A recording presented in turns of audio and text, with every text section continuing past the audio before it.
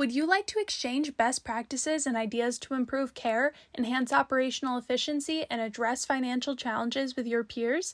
Becker's Healthcare is facilitating these conversations at their 8th annual Health IT, Digital Health, and RCM meeting. You can check your eligibility for complimentary attendance at the link in the description. We are excited to welcome you in October.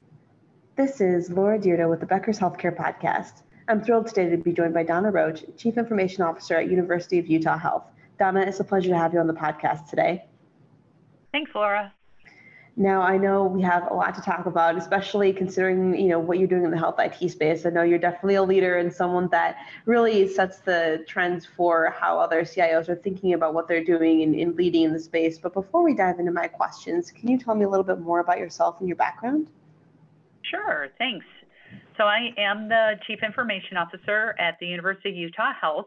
So we're a 5-hospital system, soon to be 6. We're building a new one.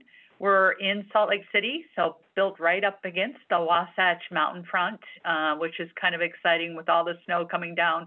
A little worried about avalanches, and on top of that, the flooding that may be occurring. So working towards that. I have been here in Utah for 2.5 years. Prior to that, I was with BJC WashU Medical School. And then prior to that, I was with Ascension, which is the largest Catholic healthcare organization, for about 7 years as a CIO in different markets, Michigan, New York, Kansas, Gulf Coast, and then eventually the system office in St. Louis. So been in healthcare IT my entire career. Absolutely love it.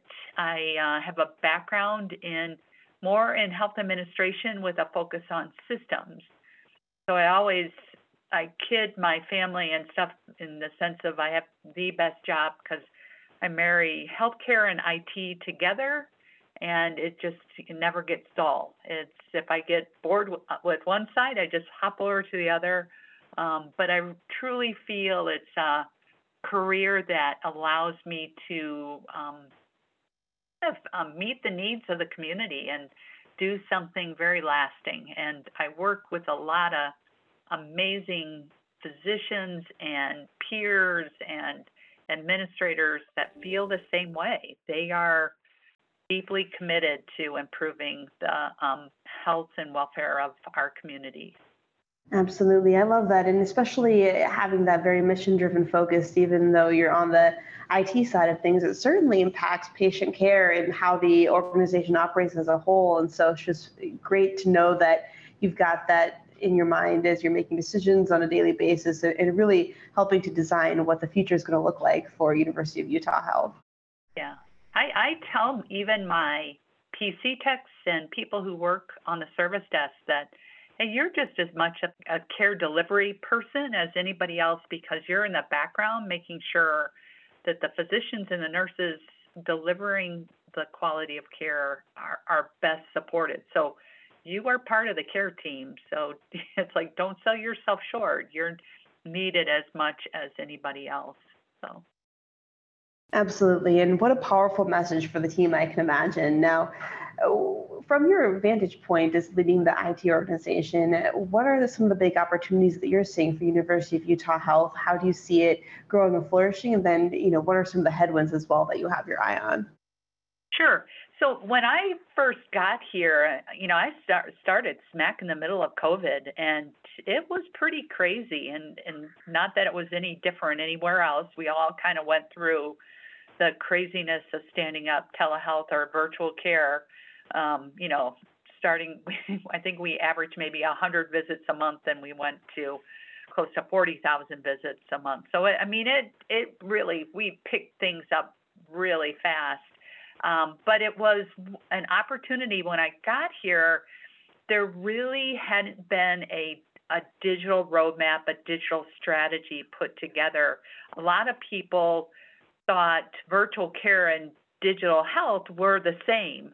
And what I had the opportunity was to really develop it from the ground floor up and educate people on it's all, everything is in IT is really digital. It's just a word, but it also gave me this opportunity to create a new digital roadmap. We created a digital enablement committee, which is our governance, very high level strategy to look at, what should be on our roadmap. We make sure the strategy is driving the roadmap and not the other way around. And we feel that gives us great partnership and direction to, prioritize the right things that need to be there. Our first go round, we created kind of what I call 5 swim lanes of our roadmap, our digital roadmap, and it was virtual care, access to care, and outreach. So kind of what were we doing outside the walls of our hospital, and then partnerships, so what we were doing within our innovation and research side, and then our digital architecture is what was being built out. And so my CTO has really worked very hard on creating the digital architecture. And then, not that long after we published our roadmap and had our governance committee meetings and stuff, we realized one of the swim lanes that was missing was our experience swim lane. And so rather than threading it throughout all of the areas, we said, let's call it out separately because it was so important for us. And when we talk about our experience, we talk about not just the patient experience, but the employee, the physician experience, the total experience. And now those 6 swim lanes are what is driving our roadmap. And every year we go through a process. Our health sciences creates a strategy. We're on a strategy 2025 vision. And every year we do, we reset with our directed steps. And we look at those directed steps to say what should be informed or what should fall onto the roadmap that helps then direct us even further down our digital strategy. The other thing in the last 2.5 years, just with this emphasis on really digital transformation, I hired a senior director of digital transformation. Her name's Laura Marquez. She's absolutely fantastic, and nobody touch her, but she is wonderful. She came from UConn, but she helps envision, well, what's this look like throughout all of the touch points of the organization? And so she actually created kind of a 1-page strategy document that helps visualize this a little bit more in terms of, making sure that, we're called, the U. So we have a 1U focus. And so 1U is at the heart of our digital transformation. And then we build it out from there. So that's really been the huge focus in the last 2.5 years since I've been here.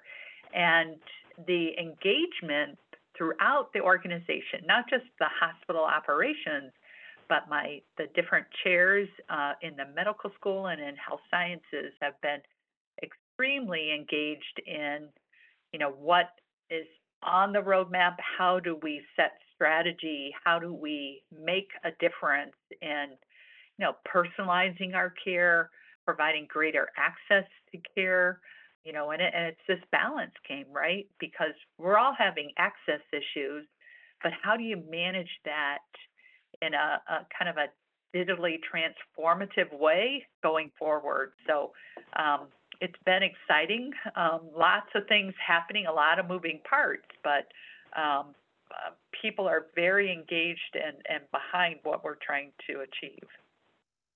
That's great to hear, and especially thinking about, all the different initiatives that you have going on, whether, as you mentioned, it was about the patient experience or the employee and physician experience, and then too, getting the technology and digital transformation that is really going to pull the health system into the future and set it up for success. So when you look at a culture that's transformative in that way, how do you really build that and ingrain that within the teams that you work with, whether it's on the IT side or the clinical side? What does that look like, and why is it so important? Yeah, I think, one of the things, it's operating in the kind of 2 different operating modes. and you still have to deliver your healthcare IT systems. People just want that to run, and that's the traditional IT operating system, that it has to be fully available and efficient and constantly on all the time, right? But then in order to do digital transformation, you have to run in another operating mode of being agile and innovative and very attentive to the trends and what's going on in the industry. So it's a careful balance, because you don't want to kind of disengage somebody, because one, you're not telling people one is more important than the other. You have to operate in this kind of bimodal way. And what I found is, there are people who like to sometimes be in support and run in the traditional operating model. And then there are people who like to be in that more agile, innovative model. And then there are people who like to have their feet in both worlds. And it's tapping into all of those folks and letting them be part of something, and kind of showing them that, hey, you're all part of the mechanism of making this work and making this very successful. It's getting other individuals involved outside of IT that support the operating model. So in an agile world, we're really trying to look at, well, how do you create more kind of product teams or, fusion type teams where there's a wide array of multidisciplinary folks on those teams that are contributing to the outcome of the team, and moving very quickly in terms of kind of the agile philosophy. So what you're doing is applying design thinking into those into those teams, and really accelerating some of the work that we can do. And to me, that's exciting stuff, because it helps people understand that, yes, we are still the IT department, and we still deliver services, and we still have a 24/7 uptime, but we also want to think in a very innovative way in delivering kind of the latest digital kind of improvements and real-time services back to our consumers. That's fascinating to hear and really think through that process. I love that mixture that you were talking about, and really, as you said, applying the design thinking to your teams. I know that it is something that's so important to really lead transformation and innovative culture shifts. So I love that, and thank you for spelling that out so clearly for us. Now, I'm wondering too if you could talk to how you're thinking about growth and development and really adding value to the organization. I think that's something that can't be understated today, especially as healthcare resources are so precious right now. So if you could talk a little bit about that, I'd just be really interested to hear what you're doing at University of Utah Health. Yeah, I think one of the ways is giving people opportunity to be on different teams. We went through a whole skill set kind of inventory. And at first people are like, well, why do you want to know? And it's like, I want to know because if you have a skill that maybe you're not using on the current team you're on, maybe I want to tap into you for, a quick, agile team. So using those skills and kind of developing them, and maybe giving people like digital badges of, hey, you have this skill and how can we leverage you throughout the organization? So that's one of the things that we're looking at. And I don't want that just to stick within IT. I want it to be across other areas of our organization. Like, we have a great quality department and what they can bring to the table. My pharmacy team, radiology, they're all like very interested in being part of the inventory and the skills development. But the other thing, and I'll focus in on something my CTO developed and is really taking the lead on, is creating our different centers of excellence. And in an academic environment, the centers of excellence philosophy really pays off in the long run, because people want to be part of it, but how do you plug them into that framework. So, a center of excellence has kind of the three pillars. You've got a governance, you've got a brokerage, and you have a community. And having that layout in sometimes very technical areas allows people to contribute without it being overwhelming. So one of our centers of excellence is our cloud center of excellence. And, we have a lot of researchers that want to be able to use cloud. Well, how do you create a framework, or how do you create a good governance structure, a brokerage, and a community of participation so that they can all see the direction that we're taking? Another center of excellence we created was automation. And, think about automation is from, one end, it's interfaces, right, to the very high end, the hyper automation. Well, how do you get people engaged and think that they can be part of something and you can plug them into this center of excellence model? So again, they could be part of the community, part of the automation, and learn from it and see, what's the possibility. I mean, we'll look at ChatGPT that way and make sure that we're doing the right thing in our academic center setting. Interoperability is another one that we'll apply that framework to. So it really pays off in an academic environment where you have a lot of players that want to come to the table, but you can only, it's the old adage of too many cooks in the kitchen sometimes. So, maybe you don't have as many in the governance or in the brokerage side, but in the community side, you really involve them a little bit more. And that people become very engaged by using that kind of philosophy, but they also see that they understand the direction, and sometimes the direction of areas that are highly complex and sometimes overly technical. We can break that down for them.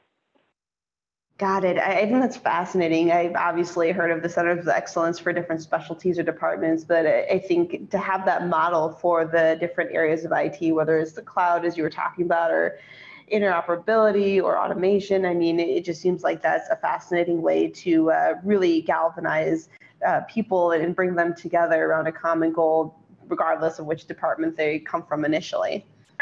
Right. Fantastic. And, too, along those lines, I think especially in looking ahead, where do you see as being some of the places where you want to emphasize more or put more resources, perhaps a risk or investment that would be really important for University of Utah Health going forward? Yeah, I think, innovation is one of those things that we dance around, but I think in academics, we don't necessarily do it really well all the time. So that's an area like trying to introduce more innovation, and where can we be very involved, and where do we kind of want to sit maybe a little bit on the sidelines of things. The great thing I think about what we have here in Utah is we probably have more than this, but we have a very large commercialization innovation center called our Pivot Center. So they look at taking things and then hopefully commercializing them, or setting up kind of an accelerator framework and seeing how something may work through the accelerator before commercializing. We also have a CMI group, which is about the wearables and how we do innovation. But we have a GAP lab, which is around gamification and innovation. So in my mind, and again, it goes back to my digital roadmap, I want to partner with those groups and really run with them, so that if I see something coming out in the industry that I think is pretty innovative, but I don't know exactly how we can apply it, or I want to put it through the accelerator kind of framework, I want to leverage those groups. They know more than me in this space, and I can benefit, and the organization can benefit. I'll tell you, one of the most exciting things I've seen lately is what's going on in computer vision and how that could really benefit our workflows, especially right now when we're what can we take as the mundane task and have a computer do that, have like that computer vision being able to track on it, and then allow the clinician more time to have that interaction with the patient or have that interaction with the care team.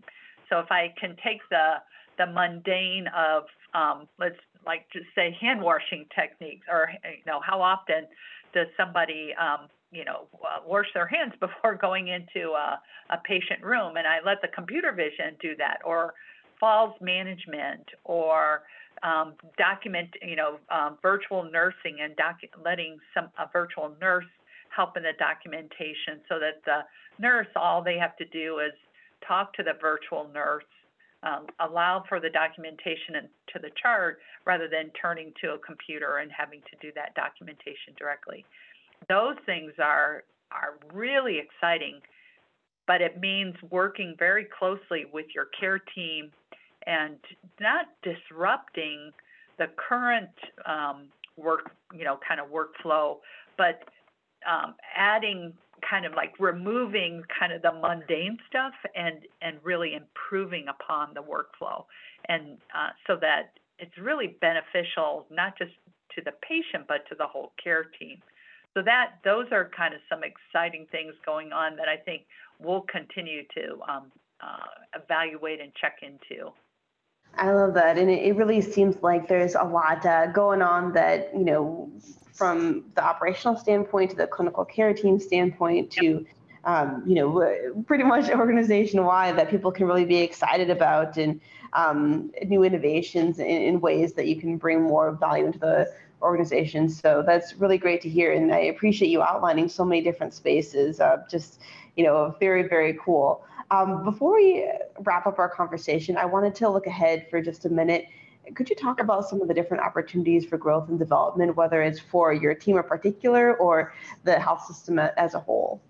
Yeah, I think, and here's something, just, at the recent Beckers, I really appreciated everybody that came and spoke. And here's the opportunity, I think, that's in front of all of us. Sometimes in the academic world, we get very insular and looking at from an academic side. My challenge to our whole industry is try to partner more with the academics. And that goes for me too. It's partner with my community hospitals, partner with larger community systems, because that's where when we start to benefit from an academic world and the physician knows that workflow has validity and really shows improvement to the patient, that's when they'll adopt it.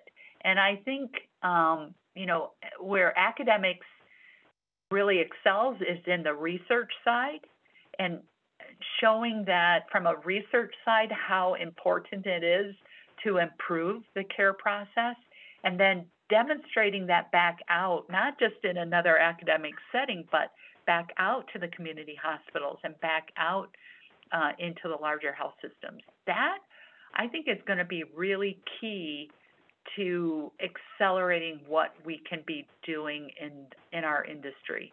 And that partnership that can be created is going to benefit everybody in the long run.